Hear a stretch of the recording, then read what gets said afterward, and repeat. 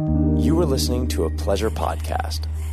For more from our Sex Podcast Collective, visit pleasurepodcasts.com. Welcome to the Shameless Sex Podcast. I'm Amy, sex educator and sex and relationship coach. I'm April, VP of a high-end international sex toy company. We're best friends who make our own rules about who we are as sexual beings. Each week, we bring you world-renowned experts to help you have the sex life you've always wanted. And guess what? We're still learning too. That means you also get a sneak peek into our own sexcapades. Like that one time when April shares her story about losing her anal virginity. Ooh, or that one time when Amy shares all about her daddy issues and how she likes to be dominated in the bedroom. You mean every time? Oh, how about that one time when April was on a mission to learn how to squirt? Hey, thank you, Kegels. Subscribe anywhere you listen to podcasts and join us every Tuesday for unabashed real talk that will teach you some things that will blow your mind, have you crying with laughter, and probably get you a little turned on. So you've listened to my show. You've gotten to know the people behind the camera and in front of the camera. And you're thinking to yourself, I really want to be able to watch porn in an ethical way. I want to pay for my porn, but I don't want to join just one website where I can only get one brand's type of content or one Pornstar's type of content. I want to be able to access it all. This is why you should go to hotmovies.com, because Hot Movies has everything. They have scenes from all of the biggest porn companies, all of your favorite porn stars. They basically have everything. And if you use code HOLLY, you can get your first 20 minutes for free. So what have you got to lose? Support this industry and also get access to all of the hottest, latest releases at hotmovies.com. And do not forget to use my code HOLLY for 20 minutes free.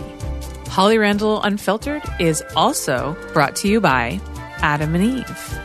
AdamandEve.com is like the biggest online superstore for all of your sex needs. They've got toys, they've got lingerie, they've got movies. It's pretty much a one-stop shop for everything sexy. Now, you'll get 10 free gifts when you order one item. Something for her, something for him, something you'll both enjoy, and 6 free movies, plus free shipping. All you have to do is enter code HOLLY at checkout. That's HOLLY at adamandeve.com for your 10 free gifts.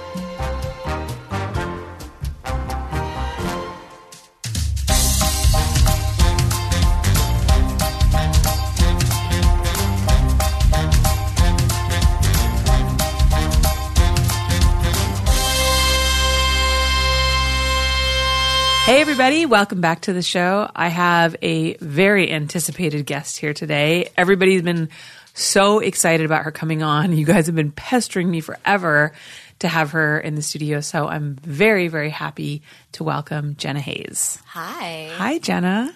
This is exciting. I haven't done an interview in years. I know, and I'm so honored that you would come and do one with me. Well, I couldn't say no. Come on, it's you. Well, you could. But I wouldn't. No. Oh, you're so sweet. Should I move this closer to her mouth? Okay. There we go. Yeah. We want to make sure we hear you, because otherwise you don't want me to be louder than you. I'm a naturally loud talker. So am I. Okay, good. Good. So, Jenna, it's been like forever since I've seen you. What have you been up to? Oh, so much. Like, where do I start? I know, right? The last we saw each other was probably a photo shoot, right? Actually, no. It was, we were hanging out with Jelena for someone's birthday. Was it her birthday? Yeah. At the Mexican restaurant. Yes, at the Mexican restaurant. Yeah. Wow, that was a while ago. Yeah, it was. That was at least a few years ago. Yeah, I wanna yeah. say. Yeah. Yeah. I mean, I'm going to school. That's my main thing right now. Right. You're doing psychology, right? Yes, psychology. I am a junior now. So I have one more year and I'll have my BA and then grad school. Wow. It's a long process. What's it like being back at school? It's crazy because I hadn't been in a classroom in so long. So going back and being in this atmosphere where not only is everybody much younger than me, but like I have deadlines. I have specific deadlines and test times that I have to take and stuff, where in adult acted as my own boss. Right. So I can kind of pick and choose when I want to work, when I don't want to work. If I'm not feeling like shooting that day, I shot for myself, towards the end. So I could cancel it if I wanted to, it was my money, Right. it was my time. But now it's like I have to, I have a 10-page paper due. There you go. Got to do it. There's no procrastinating as much or putting things off or anything. It's a lot different. It's a lot more regulated, a lot stricter schedule. Being in class with people who are 18, 19 years old is a little bit. Yeah. Weird, right? Does anybody ever recognize you? I have not been recognized once. Oh, that's great. It's really great. So people always ask me, what school do you go to? And I'm like, I'm not telling you. No, of course not. I wasn't even going to, like in my head, I was going to ask you, but then I realized I can't ask you that publicly because you just want to you just want to be a student, You don't want to be like Jenna Haze, a porn star. Like you just want to go to class, do your work and like be treated like a normal person. And I like to dress, I make sure I dress down. So, I don't really look You're not wearing like fluorescent Gonzo Jules Jordan mesh outfits. Absolutely not. No, I'm wearing like Converse and skinny jeans and rock t-shirts and my glasses. So it's quite different. You've always dressed like classy. I wouldn't say conservative, but I don't remember you ever like walking around in like tiny booty shorts and like, shirts that say like slut across the For my movies, yeah. Yeah, but I mean like in real life, you know what I mean? For movies, yeah, but in real life, no. I've always tried to keep it more classy. I've always, I got told by I think it was Jill Kelly who told me back in the day, like if you carry yourself like a star, you get treated like a star. And I've kind of watched where some girls in the business, some haven't, some have made like Angela White, talk about classy. Oh I my know, right? goodness. She's amazing. Biggest crush ever on her. Yeah. And some girls are still very classy, but I've kind of watched over the years, especially since I've retired, at the conventions and the award shows, girls kind of dress more like they do in the movies, Yeah. It's interesting. Like I find the red carpet for the award shows is just a fascinating kind of exploration into people's like sense of style. Because normally the models are being dressed up in whatever the director wants them to wear or whatever. So when girls get to like actually choose their own outfits, like sometimes I'm absolutely horrified, and then sometimes I'm like incredibly impressed. It's an incredibly diverse Diverse. wardrobe choice when Yes. you go to the awards. I went for the last time, not this year, but the last year. I went and presented again and did a little, my last time on the stage. I wanted to go and have a good time, and it was just interesting. It was a completely different setup than the last time I went because it was so long. We're talking about the AVN Awards. Yeah.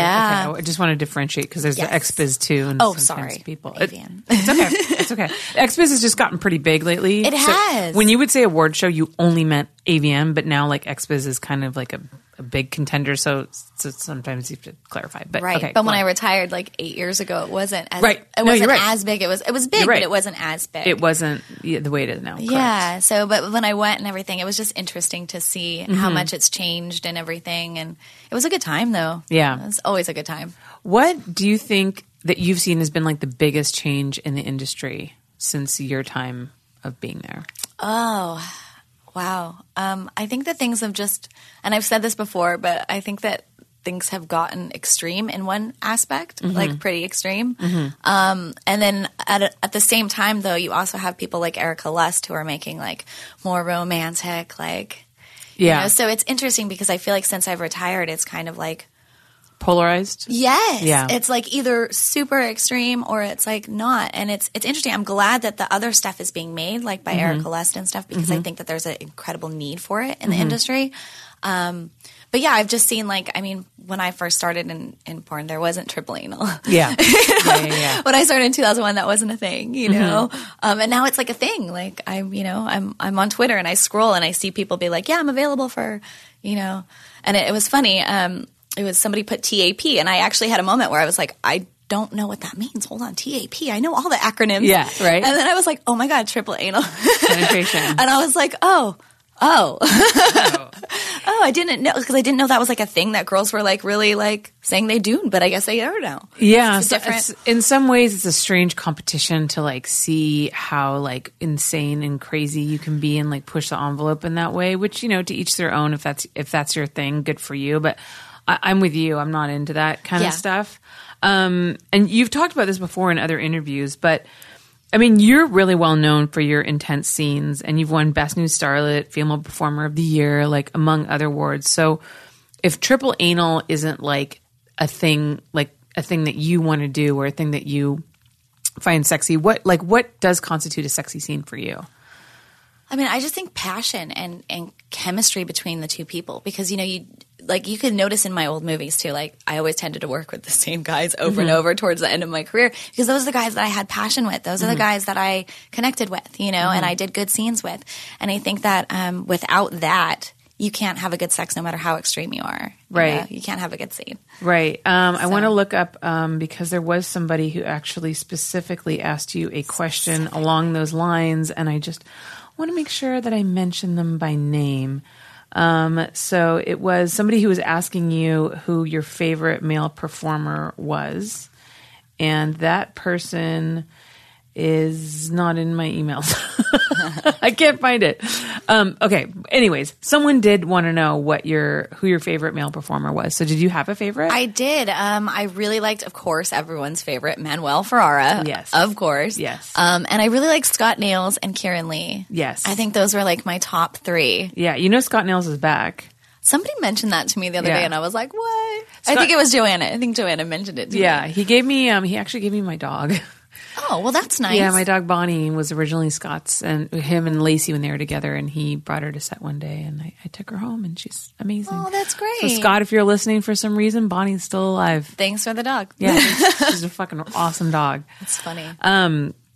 Okay. So in terms of like passion and the same guys that you worked with over and over again, so you started off, obviously as a female performer and like shooting with ice. Like, did you have a lot of control over who your scene partners were kind of right away, or did that not really happen until you started your own company and started directing? Well, right away, you don't get to pick when you first get into adult. You don't get to pick. My first scene was with the guy who got me in the business and his best friend. So that was, a little bit more, easy or whatever. But I mean, I was never shy or anything on camera. It came naturally to me. But you definitely didn't get to pick your partners at the beginning. You kind of just had to work with whoever the directors wanted you to work with. Right. And then as I built a name, I think after I won Starlet of the Year, which was like 2003. I started to get a little bit more control over calling the shots and everything like that.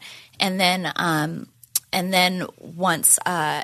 I switched from doing guys to doing girls only when I was under contract with Jill Kelly. Right. And then I kind of just had to work with whatever girls that they kind of assigned me with. So I lost a little bit of control then. And then when I came back and I, got out of that contract and started doing guys again, there were some scenes that I got complete control over, and then there were other ones where either it was a feature where they had to have the specific actor in it, or it was like, say, like a multiple blowjob scene or something like that, where you don't always get to be that picky when you have that many guys that you have to have. Yeah, but for the most part, I got to call the shots, and I actually wish that I'd known earlier the power that I had as far as calling the shots in the business with my own career. You know, I kind of thought a lot of times I would be like, oh, like at the beginning, like I feel like I could have called the shots more. I feel like I could have picked the guys at the beginning more than if I really pushed it. Yeah. Yeah. But I think that a lot of girls are like that. You get in this industry and you just go, okay. Like you're eager to work and you're like, okay, it's great money. Like I'll work with whoever. But I think women need to really realize that, you got the power. You have the power. Your pussy is the power. Like you call the shots. Yeah. You make the rules. It's your body. Yeah. Have you noticed a difference in the industry? Like, because, things have shifted from when you left. There's a lot of girls that are producing their own content now and selling their own content. And also, too, social media has become a platform for girls to be able to voice their concerns, their issues, call out people that they think are treating them badly. It's become kind of like a weapon. So do you feel that girls these days, does it seem to you like girls these days have more power, more agency over their own career than they did before? I think they're definitely getting more vocal about it. Okay. And I think that that's good, because I think that it goes in the direction of where, we want them to go. We want them to have the more power and bodily autonomy and everything like that. Right. But I don't know. I haven't seen as much of a difference, I guess. I don't know, because I'm not in it, though. Yeah. Because I'm kind of outside of the industry now. I don't get to know all the workings, and I peek my head in every once in a while. I'm like, what's going on? Yeah. Because I still love the industry. But I don't know. I don't know.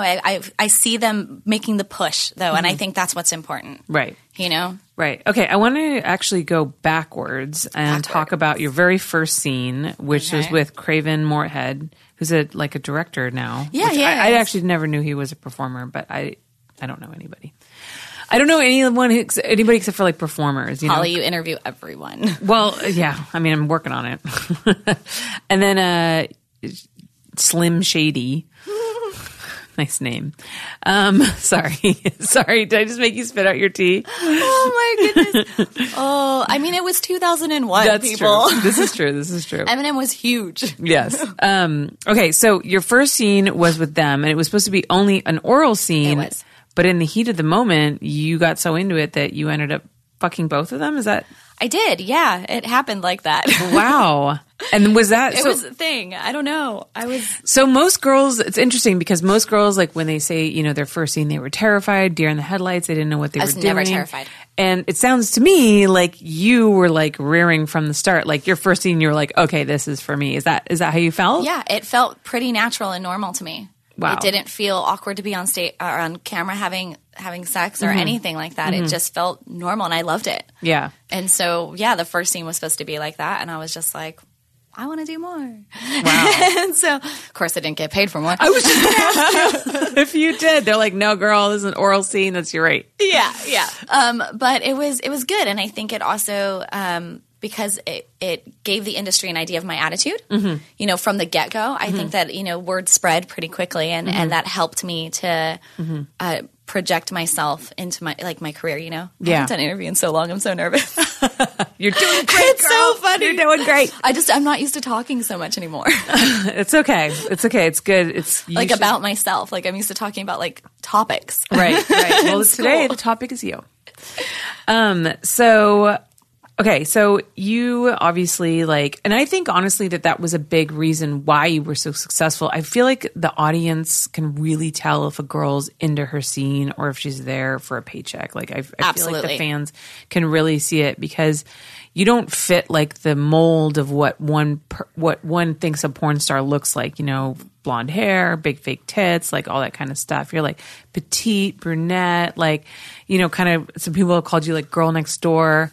But you're massively famous. So what do you think do you think that that's the reason why you were so successful? Or do you think there are other key components as to what made you, who you are? I think definitely the fact that I loved sex and I like to be on camera. I think that you're right that shows and the viewer can connect to that a little more and they can see that whether they're aware of it or not. But I think also I had a good work ethic. I always showed up. I always, did my job. I handled my own career. I was my own manager and agent and everything. So I think that all of those things, like me being in charge of it and made me care about it so much more. So I think that shows. Yeah. And I think that when people see someone who's really into their job and they really are enjoying it and they take it seriously too, it's not just like, me doing porn to go get drug money and party and, blow it all or buy Louis Vuitton bags or something. You know what I mean? Yeah. When they see that you take it seriously and that this is like your career, I think that, they like that. Yeah. A little bit more. They can see the professionalism rather than you're just some, party girl. Yeah. I feel like you were kind of one of the first girls in this new era where, technology and the internet was allowing you to cut out the middleman and have more agency over your career that really took that and ran with it. Because then you shifted from becoming a performer to starting your own production company and becoming a director. So what do you feel that you brought to the table as a director that you learned from being in front of the camera? Well, I think that I mixed like the feminine gaze with the male gaze pretty well. I think that the movies that I produced for Generation X were naughty but really pretty. Yeah. Like they were pretty dirty, but they weren't they were still so beautiful and artistic, Where I think that a lot of adult either gets on one side or the other. But I think because I had been in the industry so long shooting for people like Jules Jordan and everything, I had a really good eye for and a knack for gonzo and that kind of feel. But I also have the female, I want things to be pretty and beautiful, and I love expensive lingerie and all of these things. Do you still have all that agent provocateur stuff? I remember when we shot, you brought like this huge suitcase full of like $18,000 worth of like AP lingerie and outfits. And I was like, holy fucking shit. This is so much Agent Provocateur. I still have stuff I haven't worn. I still have stuff I haven't worn. Really? And I'm reluctant to get rid of any of it because I've been selling stuff from my wardrobe and my store, online store on shopjennahaze.com. And so people, like my fans, can buy like my outfit that I wore in like Jenna Haze Dark Side or something like that. They can buy the outfit now. I'm trying to give them to fans to collect, and I can't part. I've had some fans be like, "Can we get some of the Agent Provocateur?" And I'm like, "No, I'm not ready to part with that yet." Some of it doesn't even fit me anymore, and I'm still like, "I don't want to let you go." Yeah, I hear you. It's like it's got sentimental value. Well, I think it's more of how much money it costs. I was going to say, like, they would have to pay it because the idea is that if you sell your outfits from shoots, you should make a profit, right? So you should sell it for more than what you bought it for. But the problem is that AP lingerie is so expensive that like to price it even higher than what you originally bought it for, like people are spending a fortune. Yep. I mean, they have some bras that are like $1,000. I know. I have ones that are $600-$700 bras. It's just the bra, not the bra and the panty. I know. It's fucking nuts. I know. I can't shop there anymore. Yeah. I'm a student. I have to pay for my tuition. Yes, you do. Yes, you do, Jenna. Be professional. I'm trying to be frugal. My days of $18,000 Agent Provocateur shopping trips are gone. So what about directing? Was there anything that you encountered while directing that kind of surprised you that you weren't expecting? I didn't expect to like it so much. Okay. I thought that I was just, I wanted to be more in charge of my product and own my own product and everything. So that's why I started the company. And I wanted to start directing, but I'd only done it once for a JKP movie like years before. So being in charge of my own product and being able to pick the wardrobe and pick the people and pick the location, pick everything and go over the editing with my editor and all of these things and pick what's on the box cover and everything. It's so much fun to start with nothing. You have nothing that you start with, and then you put together over time. You put together this project, and all of a sudden you have this tangible thing that's art, and it's amazing. And like putting that together was just so much fun for me. Yeah, it was so exciting, and I honestly miss it. People ask me, "What do you miss about the business, being retired?" And I'm like, I miss directing. Yeah, absolutely. I don't miss the performing at all, but I miss the directing every day. Do you think that you would ever come back and direct? Oh, I'd love to direct, but I can't afford to produce because it's too expensive. Right. The only reason I was able to produce before is because I was dancing and performing as well. So like, would you ever consider directing for another production company? Absolutely. I've actually said that to a couple of people in the business. I'm like, if anyone wants me to direct, I would love to direct for them. And nothing's happened. Interesting. Well, we're putting it out there into the universe. There's a lot of people from the industry who listen to this podcast. So if anybody's interested in hiring Jenna Haze as your director, just saying. Just saying. Here she is. I miss it. She misses it.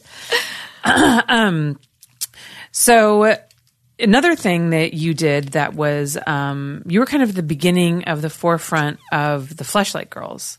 You were like, what, the third Fleshlight Girl? And this was, I feel like, kind of a revolutionary way to sell a product. I don't recall before there ever being like a sex product, created after a girl where they gave the girl a percentage and therefore like gave you incentive to push it. And it was wildly successful. And I know that a lot of girls were like living off of their Fleshlight checks for a while. So how was that for you? Were you surprised by, the success of it? Absolutely. They were after me for a while to sign with them. And I had a previous toy deal that fell apart kind of through JKP. Right. And so I was like really reluctant. Really, really reluctant. Because you'd been burned already. Yeah. And I was like, oh man, I don't know if I can do this. And they were after me. Finally, they offered me such a huge amount as an advance that I was just like, okay, let's just try it. And it's been the best deal I did of my entire career. Yeah. Absolutely. Are you still making money from it? I'm still making money from it. In fact, yes, you guys can still go buy my amazing fleshlights, Lust and Obsession. I still promote them all the time and in conjunction with my OnlyFans. It's pretty good. That OnlyFans and Gen X Studios, and you got still a lot of Jenna Haze to love. Yeah. So yeah, it was the best deal I ever did. And I think that it was an amazing thing for a lot of girls. And I think that them giving us a percentage, it was unprecedented in the industry. Absolutely. And a significant one too. Yeah, and At least I think for you, I think that I don't know what goes on at Fleshlight, but I've heard that you guys got a better deal than people later on down the road. Oh, I don't know. I wouldn't know, but I think you did. I have a pretty high percentage, so I'm not going to complain. I think they changed it. Like, I'm not going to complain. It's great. I love Fleshlight. They've always been a great company to work for. So, So another question that somebody had, actually, I think it was a voicemail question. Can we plug in and play a voicemail? I didn't set you up for it. Uh-oh. We can do a little later. Okay, after the break. Yeah. We'll do it after the break. Okay, guys, we'll do it after the break. So I'm gonna save that question because I think somebody asked it in the actual. Someone left us a voicemail. So It's a requested question. yes, it is. Okay, so you've retired. Oh, yeah. Almost exactly 8 years ago, actually. My last scene was end of April in 2011. So why did you retire? That's the question that everybody wants to know. And my usual answer is you have to read my book that's going to come out to find out. But there's a myriad of reasons. There's like a zillion reasons. Piracy is one of them. Because of tube sites, it wasn't financially doable for me to keep producing. And seeing my hard work like out there for free was heartbreaking, just awful. So piracy had a lot to do with it. I also felt that a lot of the industry was going in a direction that I wasn't quite into. I saw a lot of girls doing a lot of things on the side, escorting, privates, those kinds of things, and, you know, agencies possibly being involved with that stuff. And I was just like, I don't want to be a part of this. This isn't what I signed up for. Granted, I don't think there's anything wrong with any kind of sex work. I think to each your own.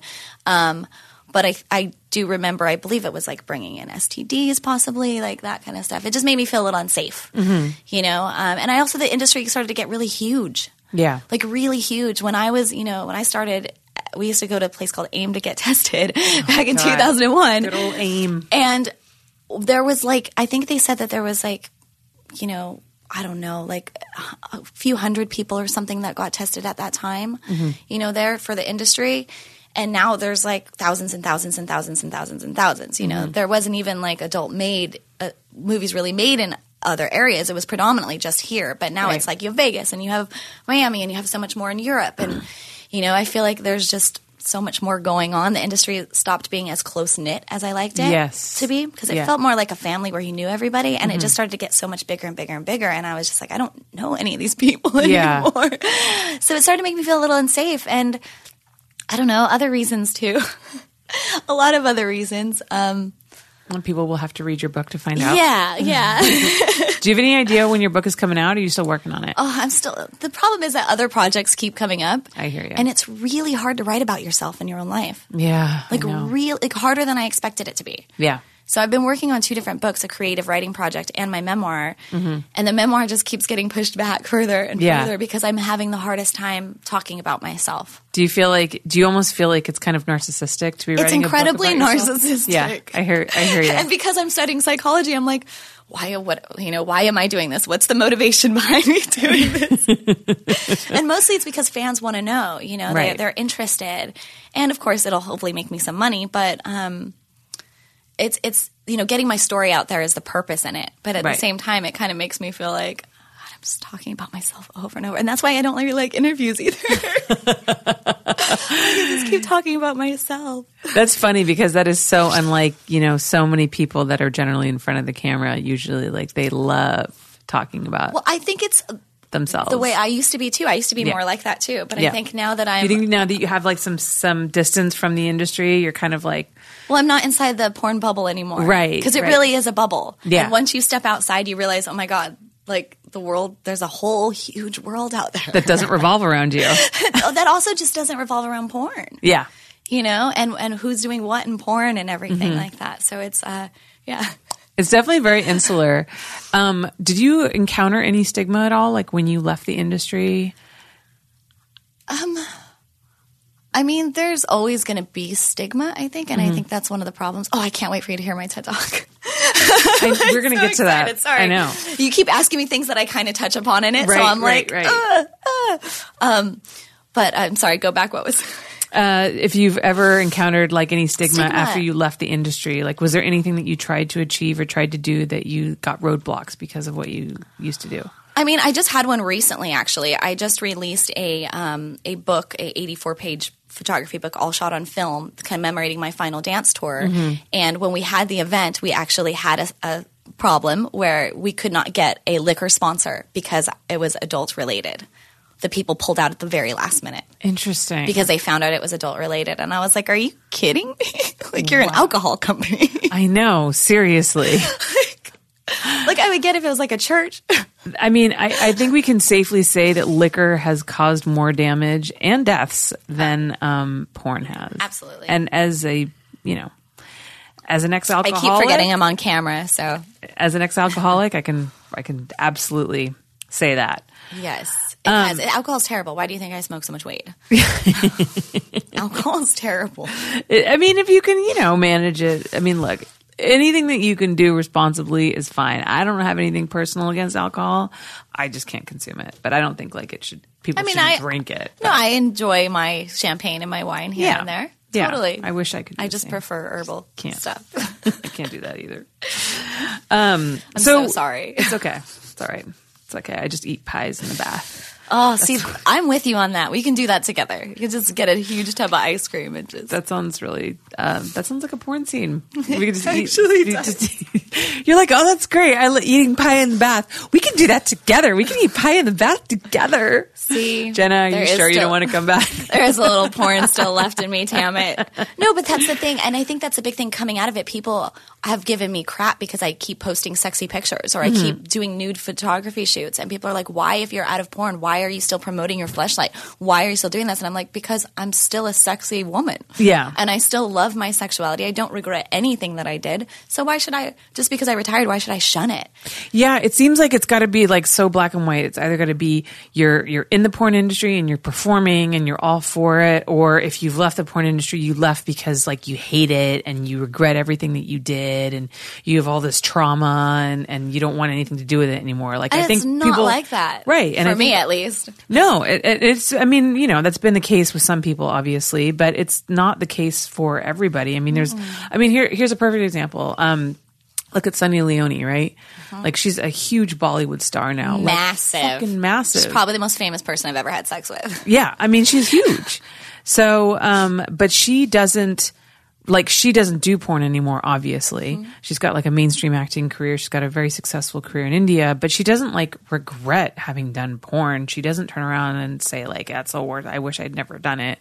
Like she just found something else that worked for her and she moved on. And totally, it's not easy, especially being in front of the camera. It's not easy to be in porn your whole fucking life. Now, some people can do it. Like some people can have serious longevity in it, but I don't know anyone that like, has been in the industry for a long time who hasn't at least like taken a break for a while. Right. Because it's a lot on your body. It is. And I don't regret anything that I did. Really. Yeah. I enjoyed my career and everything. And I think that you're right. Like, people think it has to be black or white. And it's not. Like, life is gray. Most of life is gray. It's not black or white. Yes. And I like being naked on camera still in photo shoots. And I still like to portray my sexuality, Someday I'm going to be old and wrinkled and I'm not going to be able to do these kinds of things. Right. So right now, I'm still going to be showing my body off if I want to. It's my prerogative. Yeah, absolutely. And I like it. I like being sexy. I've always been a sexual person even before I got into adult. So why should I have to just flip a switch and turn that off just because I'm now a student and I'm going to be a psychologist? Like, yeah, I think people really like, especially when it comes to sexuality, people really want to pigeonhole you and they really want to characterize you as being one thing or the other, people aren't comfortable. It's like people aren't comfortable with a woman being sexual and a woman being intelligent and a woman like working in a professional environment, like what you're working towards. It's like you have to be like one or the other. If you're sexy and you're naked, you can't be intelligent and you can't be educated. It's like people's brains just explode with the idea that a woman could be more than one thing. I know, and I feel like I got that. A lot of people, when I was in the industry, a lot of people think that I'm not very intelligent because I smoke pot and I'm in porn and I have this like bubbly, kind of goofy laugh and everything like that. And I remember reading some comments people would write being like, "Oh, I bet she's so stupid. I bet she's so stupid." And so like that was actually one of the things, like when I went back to school, I was like, "Oh, I kind of get to prove it to people now that I've got more going on, behind this body and this face than just, sexuality." Yes. This is true. Okay, we're going to take a quick break to hear from our sponsors, and then we're going to come back and we're going to hear about your TED Talks. Oh, how exciting. I know. Holly Randall Unfiltered is brought to you by OpenFit. If you're one of those people who is really looking to change up their diet and exercise regimen, I cannot recommend OpenFit enough to you. There are so many reasons we put off getting into working out. Maybe you don't want to join an overpriced gym that will lock you into a ridiculous contract riddled with extra fees and cancellation penalties. Maybe you hate going to an actual gym because it's too far from your house and the nearest one is smelly and depressing, or just, ew, people. Sure, you could start jogging around your neighborhood, but if you hate running as much as I do, that's just not going to happen. This is why an online exercise program with a huge variety of programs that caters to every fitness level is the perfect solution for you. And that online exercise program is OpenFit. Everybody's bodies are different, and OpenFit gets that, which is why it's personalized to your needs with custom-tailored original content. For those of us in a time crunch, programs such as 600 Seconds pack an intense workout into a short amount of time. Or sculpt your body with Extend Bar, which combines traditional bar routine with a fat-blasting calorie burn. Training for a 5K or other fitness event? Or just want to get into top shape as quickly as possible? Try the Tough Mudder T-30. But I have to say, my favorite program is the Yoga 52. With classes of varying length designed for any yoga level, it's an excellent way to increase flexibility, de-stress, and reshape your body. But OpenFit is not just an exercise program. They have diet tips, healthy recipes, fitness fashion. They are essentially a one-stop shop for all your fitness needs. OpenFit has changed the way I work out, and with my code HOLLY, you can join me on a fitness journey personalized just for you. Again, use my code HOLLY and start using OpenFit for your journey to a healthier life. Right now, during the OpenFit 30-Day Challenge, my listeners get a special extended 30-day free trial membership to OpenFit, where you can lose up to 15 pounds in 30 days. All you have to do is text HOLLY to 303030. You will get full access to OpenFit, all the workouts and nutrition information, totally free. Again, just text HOLLY, HOLLY, to 303030. OpenFit. Change your body, change your life with OpenFit. Okay, we are back. So Jenna did a TEDx talk, which is so fucking impressive. I actually didn't know that coming into this. So tell me, how did that come about and how did it go? Well, it was one of those things that I watch TED Talks all the time. Mm-hmm. For a while I was trying to watch one a day. Now I'm so busy with school and everything I can't. But I love them. Like, I'm obsessed with them. It's been on my bucket list of like things that I want to accomplish in my life. You know, I keep a list next to my computer with everything that I want to accomplish. Really? And as I cross them off, I did my final dance tour, cross that off, did my final dance tour book, cross that off. Yeah. TED Talk, now I get to cross that That's off. amazing. But I got the email in January from a university in Belgium.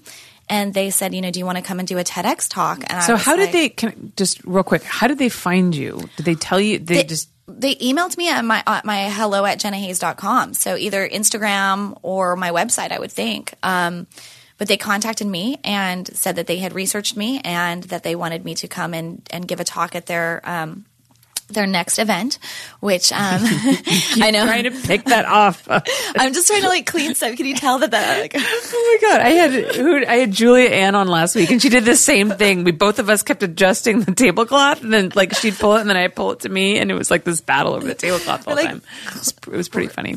The older we get, the more clean we get. Watch this tablecloth because people are just fucking with it too much, it's making them crazy. Okay, so so they emailed me and. They asked me to do their event it's called Bright Ideas, and so they asked me to do it, and they said that they wanted someone to come in and talk about adult and porn and give. So that was like a category that they already had decided on, and they're like, "You're going to be the perfect person for that." Yes. Okay, gotcha. So, and I actually at first thought that it was fake, and I was like, "This is just," because I've gotten scam emails from people being like, "I'm from Elle magazine, and I want you to shoot," and I'm like, "Yeah, right." Yeah, like I don't believe you. Yeah. So I've gotten those, and you have to weed out when you're your own agent, your own manager for everything. You have to weed out, you know, and it's hard sometimes to be able to discern which are real and which aren't. And so because this is something I wanted so bad, I was like, oh my God, like, is this real? Is this not real? Yeah. And I was like, sure, I agreed to do it. And then like, I was like, this isn't real. This isn't like, you know. And I started writing my speech and everything, thinking, and then as we got closer and everything, and then they set me up with Toastmasters to do some like, help me with the writing of the speech and the coaching and stuff. Oh, so they give you someone to help you with it. They did. I didn't use it as much as I wanted to though, because I was so busy with school. Right. So I wasn't able to have as many like coaching sessions as I wanted to. That's great. That would be, because I look at those TED Talks and like I watched Erica Lust's TED Talk and it just seems like it seems so exciting. Like I would love to do one, but it looks absolutely terrifying. And it's not like in this dark room. And it's just like. Well, and I've never given a speech before. I've only done acting roles and hosted the AVN Awards. And at the AVN Awards, you know, I had a couple lines here and there, go backstage, and it was really easy to memorize.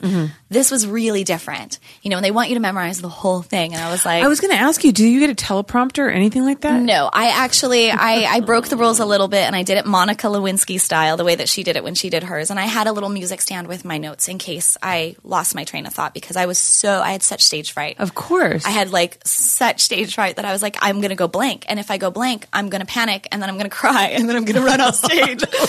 So awful. And that was my worst fear. So I told them, I was like, can I just have a music stand with my notes right there just to help me in case I lose my... And I did. At one point, I looked out in the crowd and my mind went blank. Oh, I could see. And I just went, happening. Oh my God. Because it was also hard to like write it, because I'm giving the speech to people in a foreign country. English is not their predominant language. So I feel like in some ways I kind of had to simplify or like dumb down a little bit my speech more than I wanted it to be. Like, you don't want it to be too verbose. No, and they wanted me to deliver it in very simple things. So I feel like it's not as intellectual as I wanted it to be.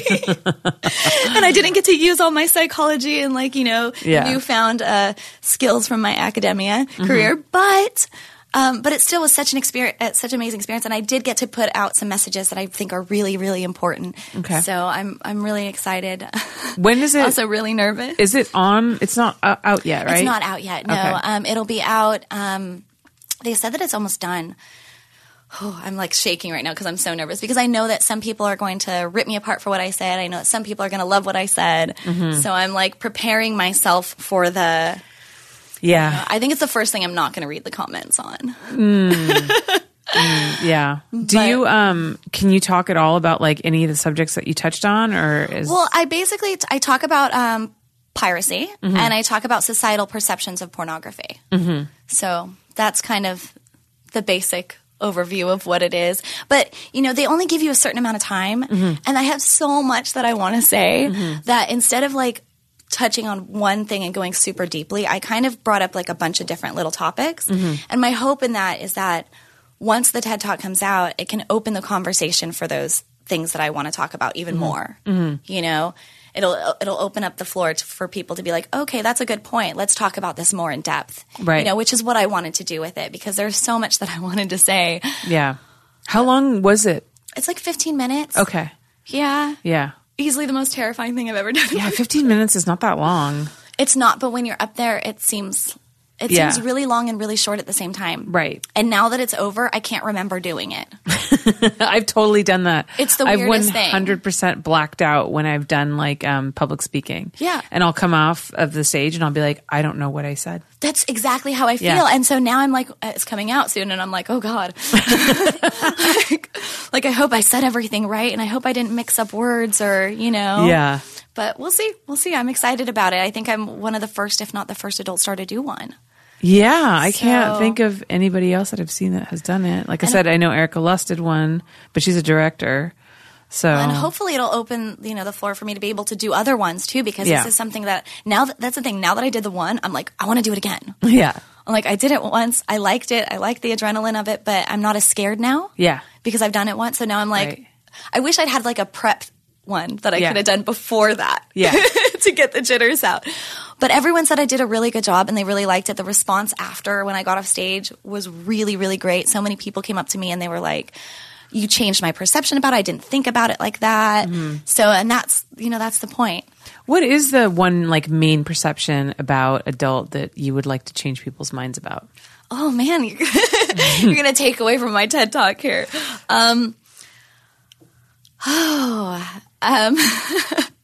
Can I say something that I didn't say in my TED Talk? Absolutely. Okay, cool. Girl, you can say whatever you want. I think that the one of the points that I didn't get to say in my TED Talk that I really wanted to make was that people think that we're all dumb or that we're all druggies or that we're all, just in it for the money or whatever. But there's an astounding amount of people in the industry who love their job and who are professional and who, aren't doing this to support their coke habit or because they got abused as a child or anything like that. You know what I mean? And I think that's probably one of the biggest things is that people think that we're all like, we've all been sexually abused as children and we've all, we all have nothing else going on and we have to do this. And we don't have to do it. We want to do it. Right. Why did you get into the industry? What do you think what were you thinking when you first did your first scene or you first came in? Were you dancing first and then I danced for one day and it was horrible. So bad. I was 18 years old and I danced one day at this little strip club in Orange County and it was so bad. I was covered with bruises the next day. I made $20. I'm not kidding because the club took a fee and because it was a day shift. I did 2 lap dances and went on stage 10 times. And I walked out of there with, I think I had $80 and the club took a $60 fee. And so I walked out with $20 for an 8-hour shift. And I was like, oh my God, no. Yeah. Oh my God, no. That's why house dancers have my utmost respect forever because they hustle. Yeah. And it's not an easy job. Yeah. They have to be therapists. They have to do all of this stuff at once. And so I didn't come back. I was done. And it was funny because my name for that day was Sasha. That was my stage name. Which is so funny. And then, and then I went back to working normal jobs and I happened to meet a guy, Craven Moorhead, and his friend Slim Shady, who's named Dez. I happened to meet them and they got me in the industry. I kind of wanted to do it. I had watched porn with my boyfriends, who were older, who were able to go rent it. And so I liked it. I was always intrigued by it. And my ex-boyfriend from high school and I had talked about doing it together, when I got old enough and everything. And then he chickened out. And so then when it came to me, I was like, sure, let's do it. Why not, Yeah. And you feel like it was a good decision. I feel like it was the best decision. One of the best decisions I could have made. I could have tried to get into mainstream and I could have tried to be that kind of actress and everything like that. But who knows if that would have worked out, And I don't think you would have ever ended up having the control over your career that you have now. Right. And I was able to set myself up for a better future. And now I have the money to pay for school, where I don't have to take student loans and everything. And I get to do my other dream, which is psychology. And it's pretty cool to be able to do two completely opposite. I'm such a strange dichotomy of a person. To going from this to this. What's happening? This is making me crazy. Oh. This is one hair that's sticking up. Okay, got it. Thanks. Got it. Sorry. It's a photographer me. I love it. So, what specifically, do you have a certain, what's the word? Concentration in psychology that you're going to do? What's the word? There's a different word for it. It's not concentration. It's a specialty? Yeah. But I feel like there's another word I think there for is too, and my brain's not working. I can't think what it is. Okay, but yeah. So in psychology, do you have a specific specialty that you're looking to get into? Well, I want to have my own private practice is my goal. And I'd also like to write books about psychology eventually. But I want to work with women primarily, women who have been in the sex industry, obviously, women who are former sex workers, former adult industry workers, women who have been abused, women who have eating disorders. All these things are really close to me because I have family members and stuff that have experienced them all. So I just want to work primarily with women and maybe some couples too. I kind of want to get my sex therapist license as well, so I can do that as well. Might as well. Yeah, every therapist that I've spoken to, there's a big, I think, lack of understanding when it comes to sex in the therapy world. And apparently you only need 1 day of sex training to do therapy, I believe. Really? Just as a general practicing therapist. And I know that there's been a lot of girls who've talked about difficulty in finding a therapist that they can work with because a lot of times they say, I work in porn, and then the therapist is going to associate all of your disorders and your problems to that to that issue to be like, oh, well, you work in porn. That's why you have this, and this problem. Like there's a real absolutely lack of understanding around sexuality and sex work. And so I think there's like a real need for that. So it seems to me like that's kind of like the hole that you want to fill, no pun intended. No, absolutely. and it's a really good way for me to, enmesh my previous work with right. Because then, I mean, you really are like speaking as a sex expert. I mean, not only will you have, training and therapy and psychology, but also you worked in that industry. So like you really have, I think it gives you this more powerful position because you have that experience. And it's a different perspective, you Yes. know? It's a completely different perspective that I will bring to the table when I do that. It's so scary and so exciting.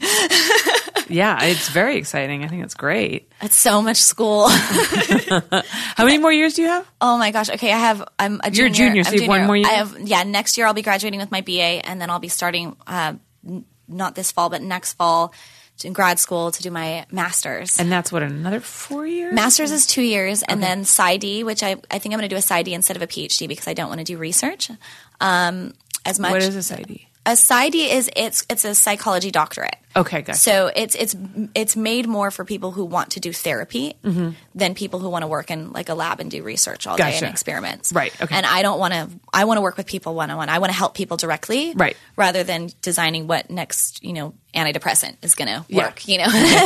That bores me. Right. I want to work with people directly and help them. So. Yeah, the PsyD is for that. It's more for people who want to have their own private practice. And it's a year less than a PhD, too, which is nice. Yeah. Nice. Wow.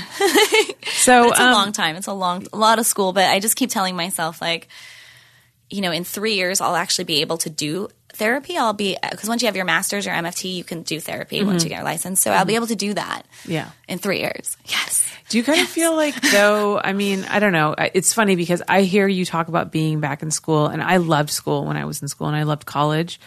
And, there's a part of me that that misses it. And the idea of having a ton of homework to do is not exciting to me. But I mean, let's be fair. I do work all the time anyways. So like I work as much as like I would be studying. And I miss like existing in this kind of intellectually stimulating environment. Not that people in porn are dumb, but some people in porn are dumb. But you know what I mean? I mean, I'm not challenging myself on an intellectual level at work most of the time. Like we're producing a fantasy sex product, you know what I mean? I totally get it. Like we really are. And so I just feel like I've gotten fucking dumb. No, I get it. And people ask me, that's another, when people say, why have you retired? And it's like, because I accomplished everything I could accomplish in porn. I won pretty much all of the awards. Right. I did almost everything I can do. And now I need to stimulate my brain in a different way. So I totally get what you're saying because, that's I got bored. Yeah. I got bored. It's the same thing all the time, and I wanted to expand my brain in a different way, so I totally get it. It's different. You should take some classes. I know. Well, I do try to sprinkle in some, interesting books. Like right now, I actually just started reading a book called Behave, which is written, and I forgot the guy's name. I literally just started yesterday. It's written by a neurobiologist, and it's basically about like what drives human behavior, and actually there's a conversation about whether or not free will actually exists. Ooh, I love this. And it's which is pretty intense. And like I said, I just started reading it, but I think that people aren't really aware of how much what drives our decisions. It's so much we think that like we can freely choose the decisions that we have, but so much of why we make the decisions that we do is based around our genetics, the functioning of our prefrontal cortex, and our ability to our impulse control. Yeah, which has all been created by genetics, the environment that you grew up in, hormones, like diet, like there's so much. So it's interesting because this guy's kind of saying like, you think that you made this decision because like you of your own free will made that decision, or, this, and then he even goes deeper to talk about, the idea of like, are people really evil? Or are they just controlled by this whole structure of like neurons that were built to react in certain ways based on how they were raised? Again, genetics. Like, well, yeah, because the more that you do a behavior, the more you strengthen the connection Right. between your neurons and your synapses Right. in your brain. So, Right. and the more that you build that, the stronger that they get, and the easier it is to do those behaviors, Yes. and the harder it is to not do those behaviors. you literally like create like grooves in your like brain. pathways. Yeah, they're pathways. They're neural pathways, and you strengthen them over time by repeating the same kind of habitual actions Right. or behaviors. Right. Yeah. So it was. This sounds fascinating. I want to read this. It's really interesting so far. It sounds but- like a good mix of psychology with philosophy, which is right up my alley. Yeah. So you should read. It's called. Hold on. I just bought. Actually, You can text it to me. I'll text it to you. But it's called Behave, and the guy's last name sounds like it might be Russian, but I might be totally wrong about that. I heard about it on NPR, and so I was like, oh, I'm going to go. I'm finally finishing a book by Michael Pollan called How to Change Your Mind. That's about mushrooms and LSD and how it can treat anxiety, depression, and the history of it and everything. I've heard so much about this that like It's people so are good. really using hallucinogenics to deal with, disorders. See, that's an area of psychology I'd love to research and go into. There's so much interesting shit out there. I mean, if you choose to go learn about it, it's crazy. Yeah. It's crazy. Like the world is like a really interesting place if you decide to get outside of your little porn bubble. Pop that porn bubble. Pop that porn bubble and try to like find that. Yeah. Okay, so I have a couple more questions for Okay. you. What is one thing that you've failed at, and what do you think that you learned from it? One thing that I've failed at. You're like, nothing. I'm like, I haven't found a husband yet.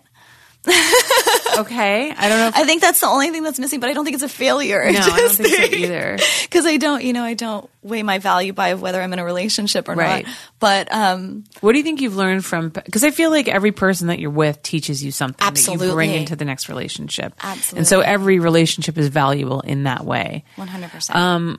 How about this? What do you think that you learned from the last major relationship that you were in?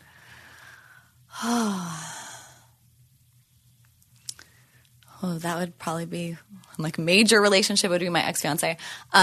I would say that I learned that no matter how much you guys care about each other, sometimes things just aren't meant to be and they don't work out, and that people have their own issues that they have to deal with before bringing, Yeah. Because that relationship, I had dealt with my issues and the other person really hadn't. Right. So I had to walk away because I was like, you have stuff you have to take care of right now.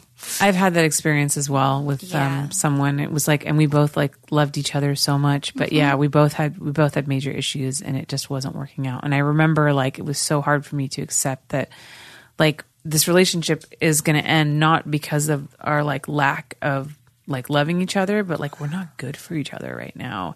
And sometimes Timing. love isn't enough. Yeah. It's not enough to keep that relationship together. And that was like, I don't know, that was like a really sad thing that I walked away with. And that really bummed me out for a while. But I mean, now I'm with someone who's amazing. So, everything happens for a reason. It totally does, and like you said, I value every one of my relationships because they've all taught me something and all made me a better person. Mm-hmm. And I like the person I am. Yeah. Not to be narcissistic, but I like who I am. It's not narcissistic to like yourself. I think there's a huge problem these days with people not liking themselves. I think that social media has contributed a lot to people having unrealistic expectations of who they should be and what their life should be like, even more so than it was before. Yeah. And so I think that, loving yourself, that's the first step really into having a healthy relationship with other people and with the world in general. So I think that that's something that's super important, and it's a hard thing to achieve because it's really easy to get stuck in that negative mindset, where you're constantly like thinking bad things about yourself. Got serious here. I got like really serious. Sorry. No, it's okay. I'm just all in a good mood. I think you're right. I think that, yeah. to say it. Sorry, you just got so it's like heavy right there for a minute. I was like, oh, Sorry. it's okay. Sorry. It's okay. Okay, let's talk about penises and vaginas. I've just had like a lot of like self-reflection that I've had to go through for the last No, it's good. Self-reflection is amazing. I went to therapy. Yeah, therapy. I went to therapy for years, and it was one of the best things I ever did. I think that everybody should go to therapy because you'll become out a better person and more self-aware. And self-awareness, when you're interacting with people on a daily basis, is the most important thing. Oh my gosh, I know, right? Yeah, that's something that I actually feel like that's one of otherwise you're going to bleed all over people. Do you know what I mean? Yes. Yeah. Yeah. You never, like, one of the things that I'm seeing it now on like billboards on the side of buses, but I think it's a great philosophy to have is that like you never know what somebody else is going through. You know what I mean? So try to be kind and try to be like, you know, I had some girl yell at me when I was driving to the gym this morning because like she was jaywalking and she was like mad that I didn't stop for her to like cross. And I wanted to like, you know, get out and be like, bitch, like this isn't a fucking crosswalk. And like, it wasn't like she walked right in front of my car and I didn't stop. Anyways, whatever. But then I was like, you know what? You don't know what she's going through today, Holly. So just let her yell at you and let's just keep on going. Yeah, I have that happen all the time in cars. People cut me off and stuff and I'm like, just go. Yeah. Let's go. Okay. Oh, we forgot. We have the voicemail. Okay. So a couple of you guys called in and left voicemail questions for Jenna. So we're going to play them. Okay. Or not. Why have you never... Go back. Wait, stop. Go back. It's not a touch screen. Hi, this is a question for Jenna Haze. Jenna, why have you never felt the need to enhance your breasts as other adult performers have? I personally believe that you look better and women look better with natural breasts, but is there a reason that you've resisted that while others have not? Thank you. Interesting question. That's a great question. I'm sorry, we totally butchered it. It's awesome. That went very badly. It's awesome. It's okay. I've remained natural. I have no tattoos. The only piercings I have are in my ears. I had my belly button and my tongue pierced when I was a kid, but I took those out. But I have no tattoos, no plastic surgery, no fake nails, no fake hair extensions, nothing like that. A lot of people ask me that why I didn't get breast implants, and I'm afraid of surgery, and I don't know. I'm afraid that I wouldn't like it afterwards. Mm-hmm. And I think that there came a point where I was like, well, I'm this natural for this long. Like, this is my thing. Mm-hmm. You know what I mean? And I think it's important to, like, love what you were born with as much as possible. Mm-hmm. You know, well, I don't rag on anyone who wants to improve themselves in any way. Absolutely. Go ahead and do it if it makes you feel, you know, beautiful or whatever. But for me, like, the idea of having something foreign in my body, like implants or whatnot, it just didn't sit right with me for myself. Like, it didn't, like, I love when other girls have fake boobs and stuff. I'm like, oh, let me play. Any boobs, really. Any boobs. And I'm like, yay. But you know, I love it. And I love seeing, like, my friends, you know, the stuff that they do and the enhancements and the tattoos that they get and everything. But it's just not for me. Mm-hmm. You know, I don't like needles very much. So the idea of getting a tattoo terrifies me. Yeah. And plastic surgery, I watch those videos that they do. What, the botched plastic surgery? No, I haven't. I won't watch that. I was going to say that'll definitely scare you off. Years ago, before I ever got into porn, MTV did a thing. Like, it was like 2000s, early 2000s, 1999 maybe. MTV did a thing where they were like following girls around that were getting plastic surgery, and they had one girl who got like a nose job done, and one girl had a breast implant. And after watching their experiences and actually watching the surgeries done, I was like traumatized. Yeah, I was like, no, because I wanted a nose job. I still don't like my nose. Your nose is cute. What's wrong with your nose? I just don't like it. I mean, you know, I hear you. But there's a million things. I mean, that I don't like. As I've gotten older, I don't mind it now. You know, I pretty much love everything about myself almost now. But when I was younger, I didn't like it, and you know, that's why I watched those. Is because I was like, I want to get a nose job, and then I watched it, and I was like, oh no, I watched them break the nose with a hammer, and I was like, that's not being done to me. Just no. Okay, next question. Some girls are braver than I am.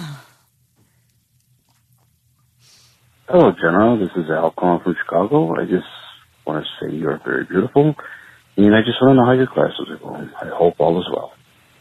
Mm-hmm. My classes are going really well. Like I was saying, I'm taking a lot this semester.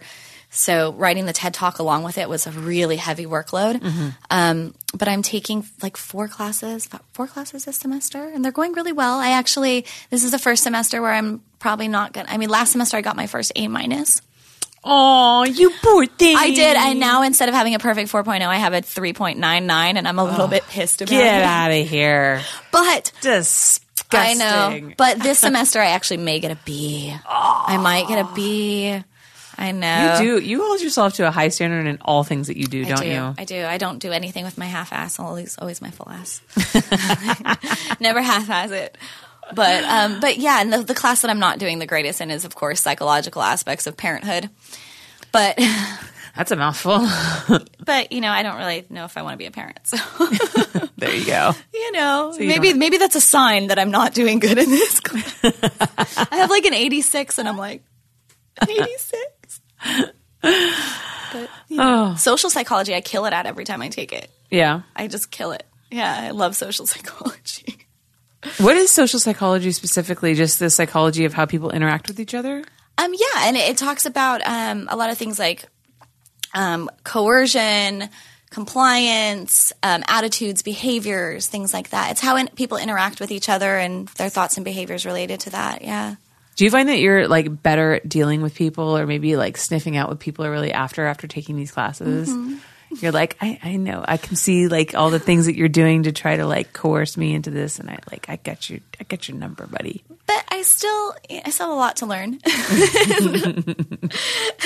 And it's I have friends who are like, oh, you're going to start analyzing me all the time, and like even boyfriends and stuff, don't analyze me because you're becoming, Yeah. And it's like, I'm not. I hear that from a lot of like therapists who try to like go out and just be social, and people are just like, oh, are you going to analyze me? Well, it's funny because people either want you to or they really don't want you to. And you're like, I'm not trying to do either. I'm just trying to hang out. Right. But sometimes something will come up and I'll be like, oh, well, you might be doing that because of this. Right.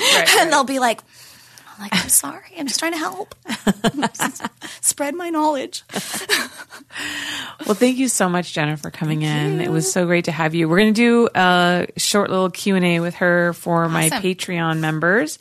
But so you have to join patreon.com/HollyRandallUnfiltered to hear that. But for the rest of you, can you tell everybody where they can find you on social media and your website and all your pluggables? Yes. JennaHaze.com, of course, is my website. I also still have JennaXstudios.com that has all the footage of me before I retired. And then my OnlyFans, which is onlyfans.com/JennaHaze, Instagram.com/JennaHaze, Twitter.com/JennaHaze, Facebook.com/TheRealJennaHaze. And yeah, I think that's pretty much it. And then shopjennahaze.com. Oh, right? shopjennahaze.com is my store. Thank you. There's so many links to say. I know. And I'm not used to doing this anymore. But yeah, and the cool thing about that is I'm actually selling some of the Polaroids from my final dance tour, original Polaroids that were some that were printed in the limited edition book and some that are never before seen, never printed, one of a kinds. Like, yeah, so you can own some of the rare things from my dance tour or from my movies. I'm selling like costumes that I wore on my dance tour or stuff I wore in my scenes, like shoes and stockings. Just and not stuff her like that. agent provocateur lingerie. No, I'm keeping that. Unless you want to pay thousands and thousands of dollars for it. I don't know. Some of the stuff I'm selling for it's pretty pricey. It's pretty pricey. I sold the boots that I got discovered in for $5,000. So wow. Yes. That's a piece of Jenna Haze history, man. You can only get that once. It is, and it's great. It's. I wore it in movies too, so the fan was really pleased. And for me, it was really cool to sell that to a fan and have them like have something that Plus, it paid for my semester of tuition and books. See, people, you should go and support Jenna Haze financially because she's not going to spend it on Louis Vuitton bags or a Mercedes-Benz, but she's actually going to use it to further her education. So that is an even better reason for you to go and give her some money. Hell yeah. Thank you for that. You're welcome. You're welcome. I'll take 20% commission. And you guys can follow me at Holly Randall on Twitter and on Instagram. If you want to support the show, go to patreon.com/Holly Randall Unfiltered. Facebook group is facebook.com/groups/Holly Randall Unfiltered. And I have a website where you can actually find all that stuff if you just go to hollyrandallunfiltered.com. Thank you guys so much. We'll see you next week. Yay. I want to thank my guests for coming by and chatting with us today, and a big thanks to you for tuning in. If you enjoyed the podcast, please do me a favor and give us a 5-star rating and review on iTunes. It really helps us more than you know. And if you're interested in behind-the-scenes access to the show, special bonus content, live streams of us taping the podcast, and more, check out our Patreon at patreon.com/HollyRandallUnfiltered. You can even submit your own questions or get an autographed photo from one of our guests. Next week on the podcast, I am so honored to be having Jon Ronson on the show. He is a brilliant journalist who has written many, many books, but has also done quite a few very important podcasts specifically to the adult industry, such as The Butterfly Effect and most recently, The Last Days of August. We have a lot to talk about. This is going to be a pretty intense episode, so make sure that you tune in next week for Jon Ronson on Holly Randall Unfiltered.